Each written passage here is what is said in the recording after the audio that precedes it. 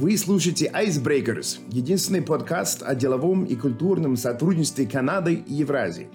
Программу выпускает Канадская деловая ассоциация в России и Евразии. Серба – некоммерческая организация, выступающая за поддержку и развитие взаимовыгодных торговых и инвестиционных отношений между Канадой и странами Евразии.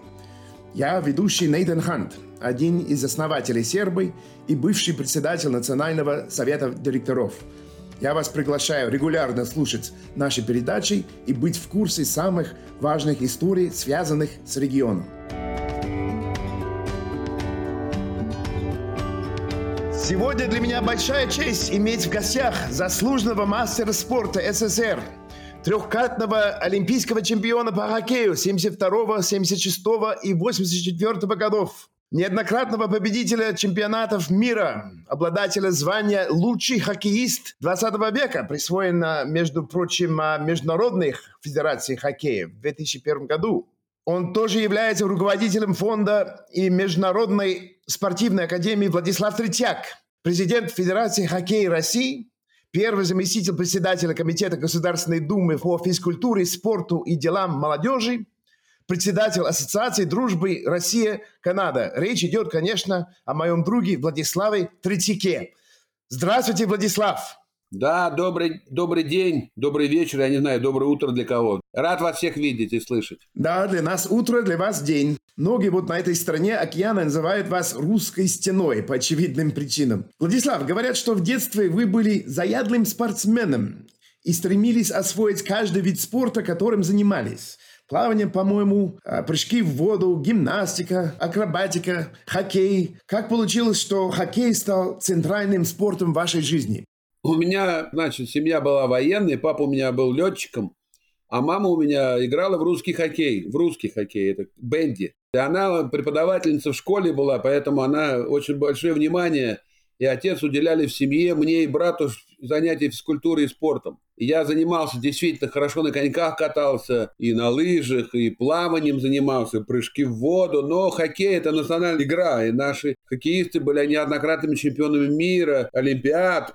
Поэтому все мечтали быть космонавтами и хоккеистами. В 60-е годы, вот особенно после 64-го года, там у нас просто все хотели быть хоккеистами, поэтому я тоже хотел быть хоккеистом, как наши знаменитые мастера. Слушай, а говорят, что когда вы были молоды, ваш отец не одобрял решение играть в хоккей, утверждая, что хоккеист с клюшкой похож на дворника с метлой. Правда ли это или это просто легенда? Это правда. Он хотел, чтобы я был летчиком, и он вообще не любил спорт большой. Он сам был физкультурником. Он утром делал зарядку, для нас был примером, на лыжах ходил, но большой спорт не любил. И поэтому он проверял всегда мой дневник, как я учусь, чтобы я с хорошей оценки были, чтобы поступить в летное училище. Но, видите как, получилось так, что хоккей, когда я уже домой стал приносить 15 лет деньги, он сказал, это неплохо уже.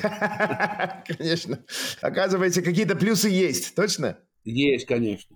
Кто, по вашему мнению, оказал наибольшее влияние на вашу спортивную карьеру? Может, родители, может, какие-то тренера, друзья? Как считаете? Первые, конечно, это мама и друзья, потому что мама хотела, чтобы я был обязательно спортсменом, и она меня привела в хоккейную секцию ЦСКА. И друзья у меня в школе, мы все в хоккей играли, в золотой шайбе, в футбол играли. В общем, мы все болели за спорт, за команду ЦСКА, и, конечно, все мечтали играть за эту команду. А скажите, пожалуйста, расскажите про ваше знакомство с женой, с Татьяной. Это такая красивая история, мы слышали у посла недавно. Можете рассказать для наших слушателей? В 20 лет я уже был олимпийским чемпионом и чемпионом мира, был популярен очень в стране. На обложках со всех был практически в журналах. Мне по 50 писем в день приходило от девушек. Все хотели со мной познакомиться. И телефонные звонки дома были. В общем-то, не испытывал сложности познакомиться с девушками. Но моей мамы подруга говорит, что очень есть красивая девушка. Блондинка, натуральная, такая стройная, красивая. Вот будет хорошая пара для твоего мальчика. Я думаю, хорошо, позвоню. Позвонил, она жила за городом, 70 километров от Москвы. Приехала, на вокзал, я тоже приехал на вокзал после тренировки. Она опоздала на 40 минут. И так всю жизнь опаздывает на все мероприятия. Вот так. Я ждал ее, но потом, когда она подошла ко мне, увидел и просто влюбился с первого взгляда. Потом через 5 дней надо было уезжать уже на сбор в Германию, в ГДР. Еще тогда ГДР была. И там у нас сборы были, специальные тренировочные. Да. Это был 5 июля. А за ней ухаживали уже там другие люди. Так что у меня конкуренты были. А я конкуренцию люблю выигрывать в конкуренции, в соревнованиях. Вот. И поэтому я говорю, нет, я должен выиграть. Стимул хороший, да? Да, стимул был. И я сказал отцу, что я влюбился, вот я уезжаю, хочу сделать предложение и жениться. Он говорит, давай, пошли, кольца купили в магазине, не знали даже какой размер. И, значит, поехали в загородный город, где она жила. Ну, на улице я к ней подошел, а папа мой уже пошел в ту семью знакомиться, а там тоже летчиком был. Ее папа тоже летчик. Ну, они там уже как-то общий язык нашли, сели за стол, нас ждут. Ну, я Татьяне говорю, Тань, давай выходи за меня замуж. Она говорит, ну как так, вот, я тебя не полюбил еще, все-таки 5 дней, давай погуляем. Давай узнаю тебя чуть-чуть хотя бы, да? Да, я-то влюбился, она нет. А потом, когда пришли за стол, отец у меня такой строгий, говорит, ну что сюда приехали, давай, говори. Я говорю, ну вот, я хочу просить руки вашей дочки. Отец говорит, я Владислава знаю, он хороший мужик там. Ну и все, давай. Ну и все, она подняли шампанское, обручились. И через 23 августа сыграли свадьбу. Будет уже 49 лет послезавтра, как мы вместе живем. 49 лет, красота какая. Что, я вас поздравляю. На следующий год у меня 2 большие годовщины, 3 годовщины, 3. Мне будет 70 лет, 50 лет Канада-Россия и, значит, еще 50 лет свадьбы. О, сколько банкетов будет. Красота какая. Кстати, мне вчера из Канады уже прислали письмо, документальный фильм будет снимать о играх 72 года, большая компания канадская. Отлично, отлично. Ждем с нетерпением. Ну, как раз на эту тему. В 72 году, когда вам было 20 лет, вы приняли участие в легендарной серии, которую мы называем сегодня Суперсерия 72. Вы помните ваши впечатления от визита в Канаду в 70-х годах? Что вас больше всего впечатлило? Расскажите чуть-чуть про эту серию, про приезд в Канаду, как вас принимали, где вы жили, какие были общие впечатления там от Канады в то время? Ну, мы были уже неоднократные чемпионы мира и Олимпийских игр, но еще был хоккей за океаном, НХЛ, Северной Америки, поэтому наши руководители, наши тренеры и мы сами хотели все-таки узнать, кто же сильнее и какой хоккей лучше. И я думаю, вот договорились, что будет 8 матчей, 4 в Канаде, 4 в Советском Союзе. И вот мы полетели на самолете Ил-62, полетели в Монреаль. И нам впервые в жизни мне проштамповали паспорт, контроль прямо в самолете. Ни разу такого больше не было. И в иллюминатор посмотрели там эскорт полицейских, как принимает президентов. Автобус с флагами Канады, Советского Союза, эскорт полицейских. Наш автобус прямо доставил до Элизабет Куин. Это отель такой в Монреале. Приехали, а там такая статуэтка игроков Канады, России, символ этих матчей. Изо льда сделан. Мы думаем, не знаю, как сыграем, но принимают уже очень хорошо. Роскошный ужин для нас был. Но канадцы с нами не здоровались, канадцы в нашу сторону не смотрели, они веселились, для них был какой-то праздник, и они не понимали, что их ждет через 2 дня. Думали, что мы легкая прогулка для них. И, конечно, первая игра, премьер-министр Трюдо был, флаги Канады, гимны. Атмосфера была очень праздничная, все предвкушали, что канадцы обыграют нас со счетом 12 шайб. Сколько хотят, столько и забьют. Вот. Еще и перебьют нас, что во втором периоде некому будет выходить в площадку, что они такие сильные, как быки, а мы слабые, как овечки. Но этого не произошло, и вы знаете итог этого матча. Со счетом 7-3 мы победили, и это была революция в большом спорте, в большом хоккее, что вот впервые на первой же встрече европейцы показали, что они тоже умеют играть в хоккей. Слушай, как вы считаете, что сделало советскую команду настолько успешной, чтобы действительно победить первый матч со счетом 7-3? Я думаю, что это тренеров, подготовка, Тарасов, Чернышов, вот эти знаменитые наши тренеры. И, конечно, обстановка. Мы 9 месяцев, где-то 8 месяцев в году жили на сборах. У нас практически с семьей редко встречались. Мы Новый год, я 17 лет не был в стране. У нас было все посвящено тренировочному лагерю. Мы жили специально на сборах. Нас не часто отпускали домой. И на день рождения, на Новый год мы все были где-то на сборах. подготовка очень сильная была, поэтому за счет такой подготовки, дисциплины, трудолюбия ребят, конечно, и таланта, вот мы могли А достичь что таких. вас поразило насчет стиля игры канадцев? Что-нибудь новое было? Конечно, новое. Почему? Потому что, во-первых, площадка. Площадка была намного меньше, чем наша площадка. У нас можно убежать, если от очень агрессивного спортсмена, а здесь нет. Здесь как мышеловки. Ага.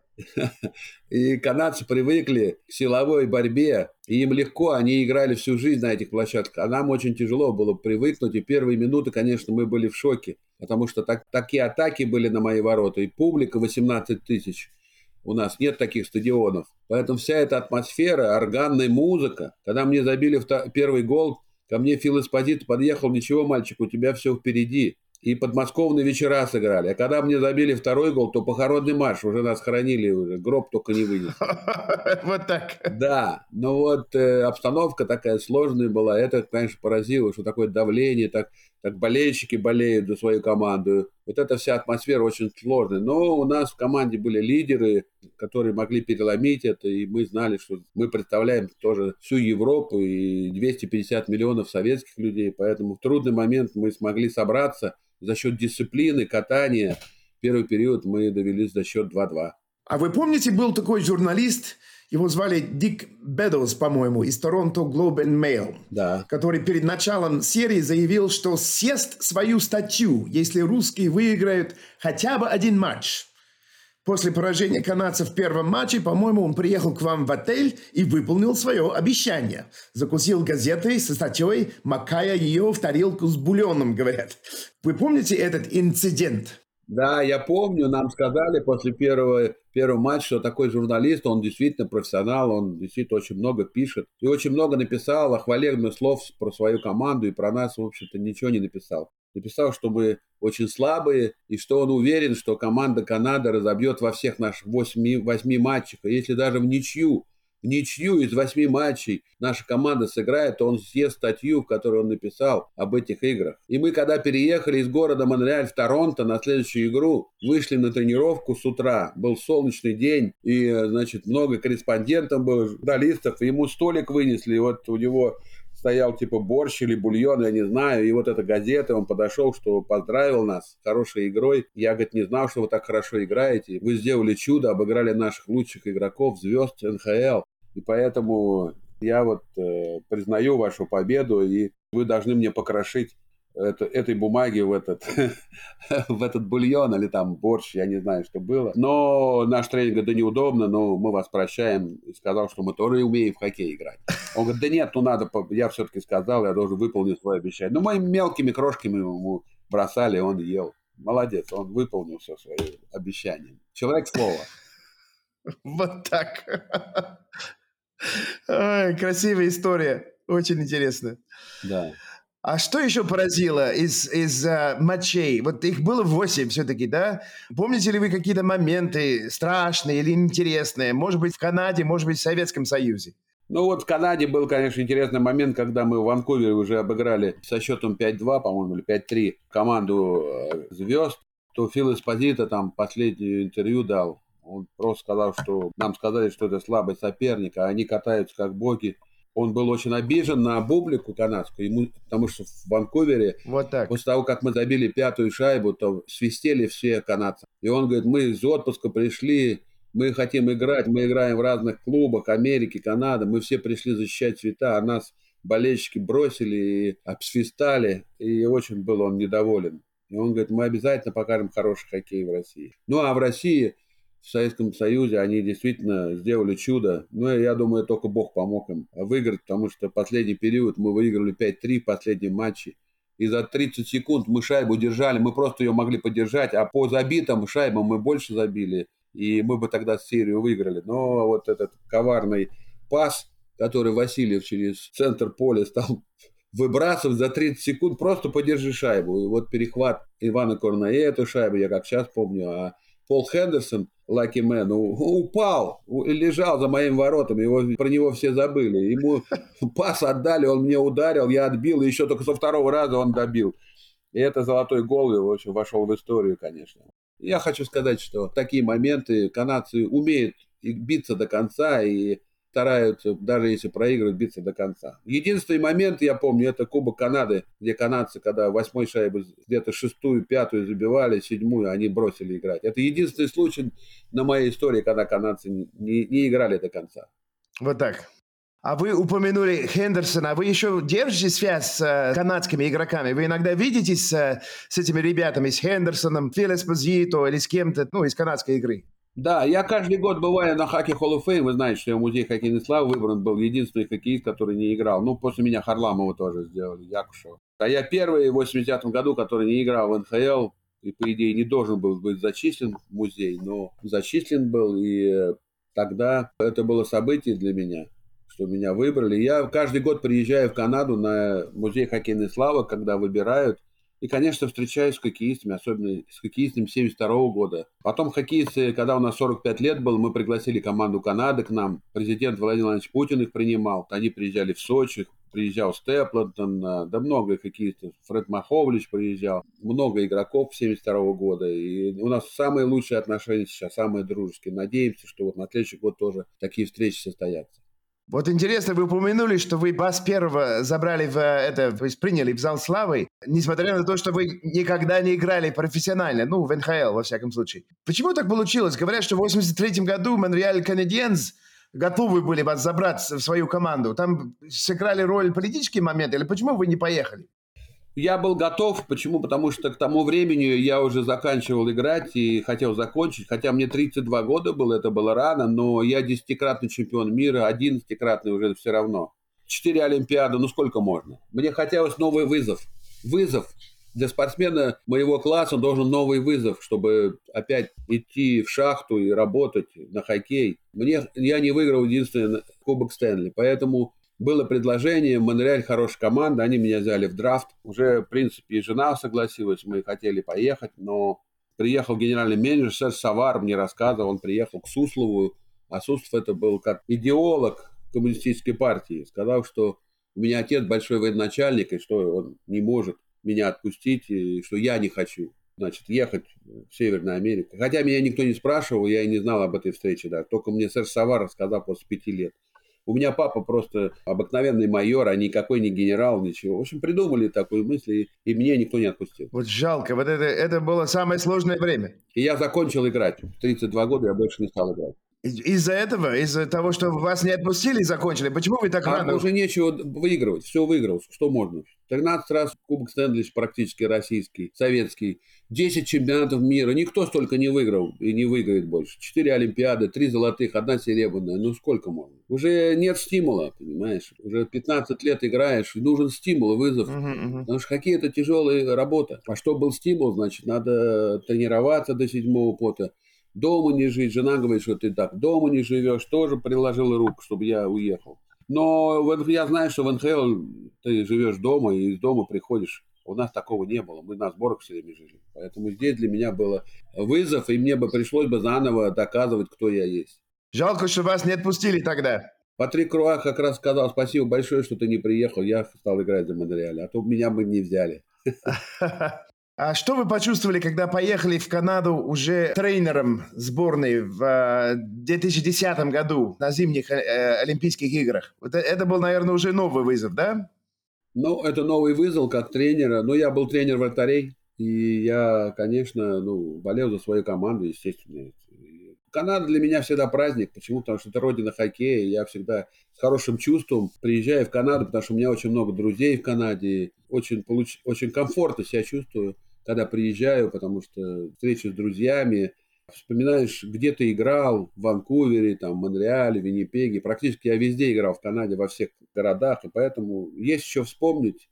Торонто, много и хоккеистов много. В общем, для меня всегда был праздник. Олимпиада это особо. А расскажите, вас же наградили канадским орденом, который никогда раньше не получил русский гражданин, по-моему. Я помню, что на английском это называется Meritorious Service Award. А как это будет по-русски? Вот расскажите историю про этот орден.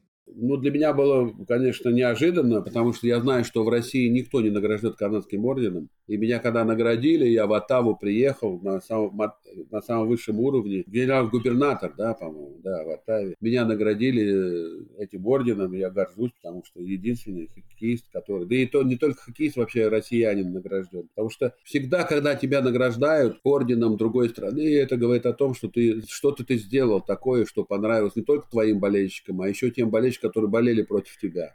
Это особая заслуга, поэтому я очень горжусь, что у меня есть такой орден. Я его одеваю иногда на свой титул вместе с своими орденами высшими Советского Союза и России. Я помню, что вы как-то рассказали, и давно это было, что приехали однажды в Канаду и общались с канадской семьей, я не помню обстановку, как-то там ребенку стало известно, что вы улетаете обратно в Россию, и он сказал, ну что, русские тоже знают его там, что ли? Ну да, пошутил. Типа мальчик посчитал, что вы канадский герой. Ну да, ну это очень приятно. Но вы на самом деле считаетесь, конечно, национальным сокровищем Канады, несмотря на то, что вы не канадец, но Канада гордится отношениями с вами, и для нас это большая честь иметь вас на радиопрограмме. Расскажите немного про вашу благотворительную деятельность. Вы тоже занимаетесь с нами, с ассоциацией сербой, да, с Канадой, вообще благотворительностью. Чем вы занимаетесь там? Самое главное, что, понимаете, в чем дело? Одно время я видел, когда Советский Союз распался, и наши дети не знают ни гимна, ни флага, и я думаю, что наши дети должны патриотами быть, они должны играть против зарубежных команд. Я приглашал команды Канады, Соединенных Штатов Америки, Финляндии, Швеции, и мне очень было важно, чтобы наши дети играли международные встречи. Одно дело играть внутри страны, а другое дело играть за рубежом, ты представляешь свою страну. Поэтому я создал такой фонд Владислава Третьяка, и он мне потом пригодился, когда я уже стал работать в Государственной Думе, что ко мне очень много обращаются. Мы много помогаем детям, больным детям, покупаем спортивный инвентарь, все, что нуждается для хоккея, для вообще какие обращения. Поэтому и вот Серба вместе со мной, практически все послы были, и общество дружбы Канады и России, практически много людей присутствовало. Я очень рад, что мы вместе как-то собирали деньги для того, чтобы помогать детишкам, и чтобы они играли в хоккей, и кто больной, покупать и форму, и так далее, и так далее. Поэтому я очень рад, что у меня возможность есть такая благотворительность заниматься. Очень много хорошего мы сделали за эти 20 лет, с тех пор, как мы начали. Мы ведь 20 лет назад запустили первый аукцион. 20 лет назад. И я, пользуясь случаем, Нейтан, могу сказать большое спасибо тебе, дорогой. Мы с тобой всегда вели этот вечер. Я думаю, что и в декабре мы снова продолжим. Мы делаем хорошее дело. Но одно то, что вот у нас девушка есть, она родилась без рук. Она все делает ногами. И она рисует картины, но она живет в маленьком доме, папа бросил их. И поэтому, конечно, она нуждается в попечительстве. И мы помогли ей устроиться в институт. Она очень хорошо учится. Эта девочка просто необыкновенная. Она очень рисует ногами картины, портреты, пейзажи. И я вот продаю на аукционе, и все деньги вырученные я лично ей отдаю и маме, и чтобы на эти деньги она могла существовать. И дома мы купили холодильник ей хороший, оборудование, все заменили, чтобы она действительно достойно жила, потому что она молодец, она настоящий волевой человек. Я как пример. Я помню ее картины, мы видели на аукционе позапрошлом году, я помню, да. Ты знаешь, да. Что вдохновило вас заняться политикой все-таки? Вот не могли бы вы рассказать о некоторых делах, которые привели вас туда? И чем вы занимаетесь в Государственной Думе сейчас? Да, меня спрашивают, моя политика – это помогать людям. Понимаете, потому что когда я в комитете по спорту, делам молодежи, это строительство стадионов, это как можно больше, чтобы занимались физкультурой, спортом, чтобы народ занимался здоровый образ жизни, чтобы был. Вот это моя политика. И я не очень хотел, откровенно говоря, потому что я тренировал тогда Чикаго Блэкхакс, был тренером вратарей, у меня была возможность в НХЛ, и я практически 12 лет там работал. Но моя супруга говорит, что ты все время уезжаешь, и очень хотела, чтобы я дома почаще был. И она говорит, давай вот ты можешь помогать людям. Ага. Да, и ты можешь помогать людям. Не то, что там фонд твой маленький какой-то, а это на государственном уровне. Но я хочу сказать, что закон, которым сегодня вся Россия по спорту действует, это сделал мой комитет. Мы этот закон сделали, и этот закон сегодня работает по полной программе. Понятно. Говорят, что канадцы и русские очень разные, а в то же время очень много схожего. А можно ли сказать, что хоккеисты, независимо от куда они родом, имеют уникальные общие черты? Что вы скажете по поводу русских и канадцев? Ну, первое, то, что мы играем лучше всех в хоккей. И Канада, и Россия. И всегда, когда идут соревнования, на каком бы месте мы не были, всегда матчи Канада-Россия. Это специальные игры на молодежном, юношеском, там, на любом уровне. Канада и Россия всегда это событие.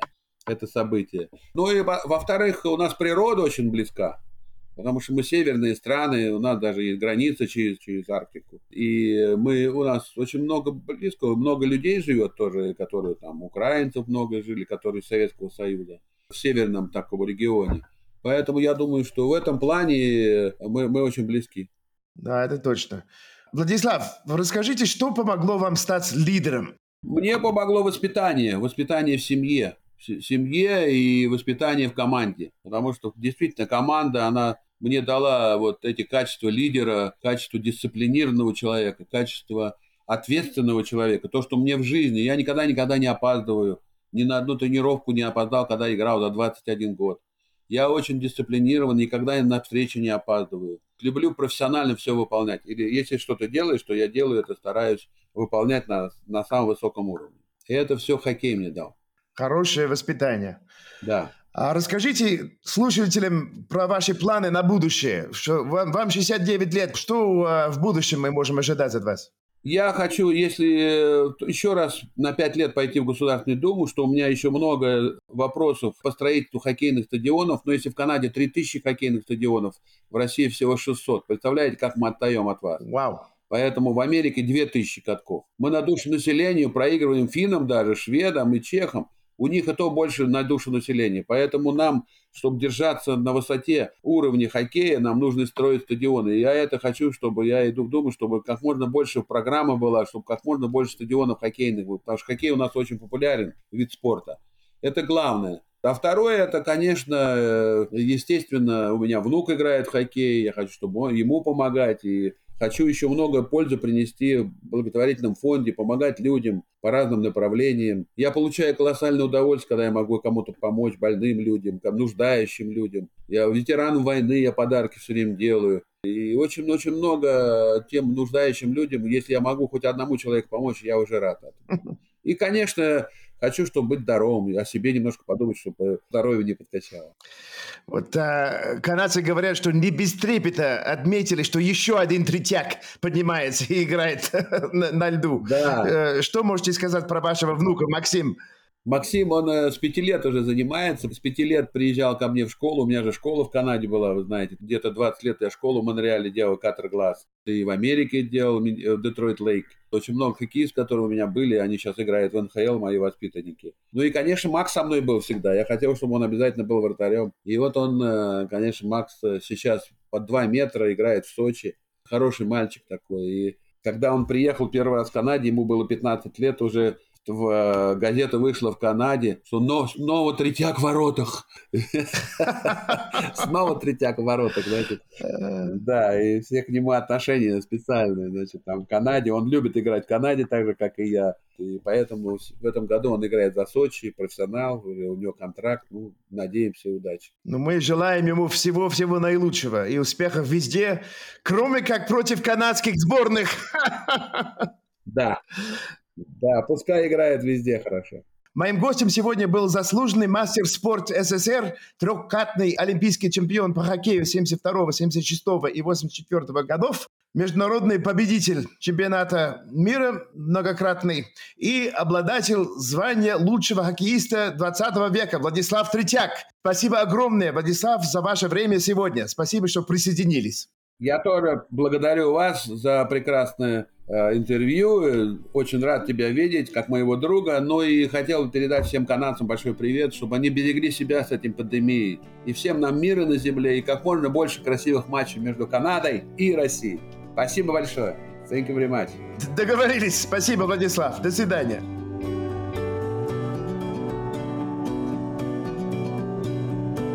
Вы слушали Icebreakers, подкаст «Сербы» о деловом и культурном сотрудничестве Канады и Евразии.